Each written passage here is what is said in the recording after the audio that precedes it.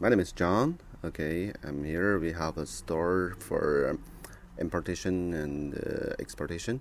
Okay, we bring things from China and we make wholesales to the dollar store, gift store, even Depaner, Tabaji, whatever. Okay, so we're their supplier.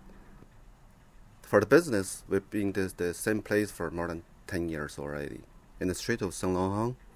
Okay, it's near Chinatown. Before here, a lot of companies they do wholesales too. So that's why the whole street, a lot of companies do the same work. But now the business is not that good, so a lot of companies they close. And but now we feel lonely. Not too many people go, too many people quit from this kind of business. Every year you can see the business lower and lower and lower.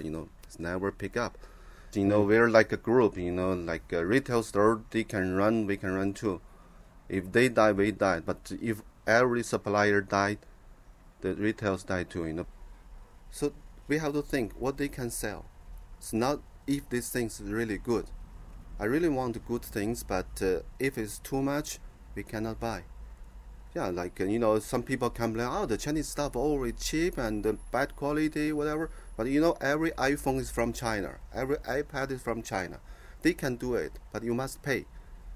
Like I say, you don't want to pay like $500 for a vase, but Chinese people they can make that.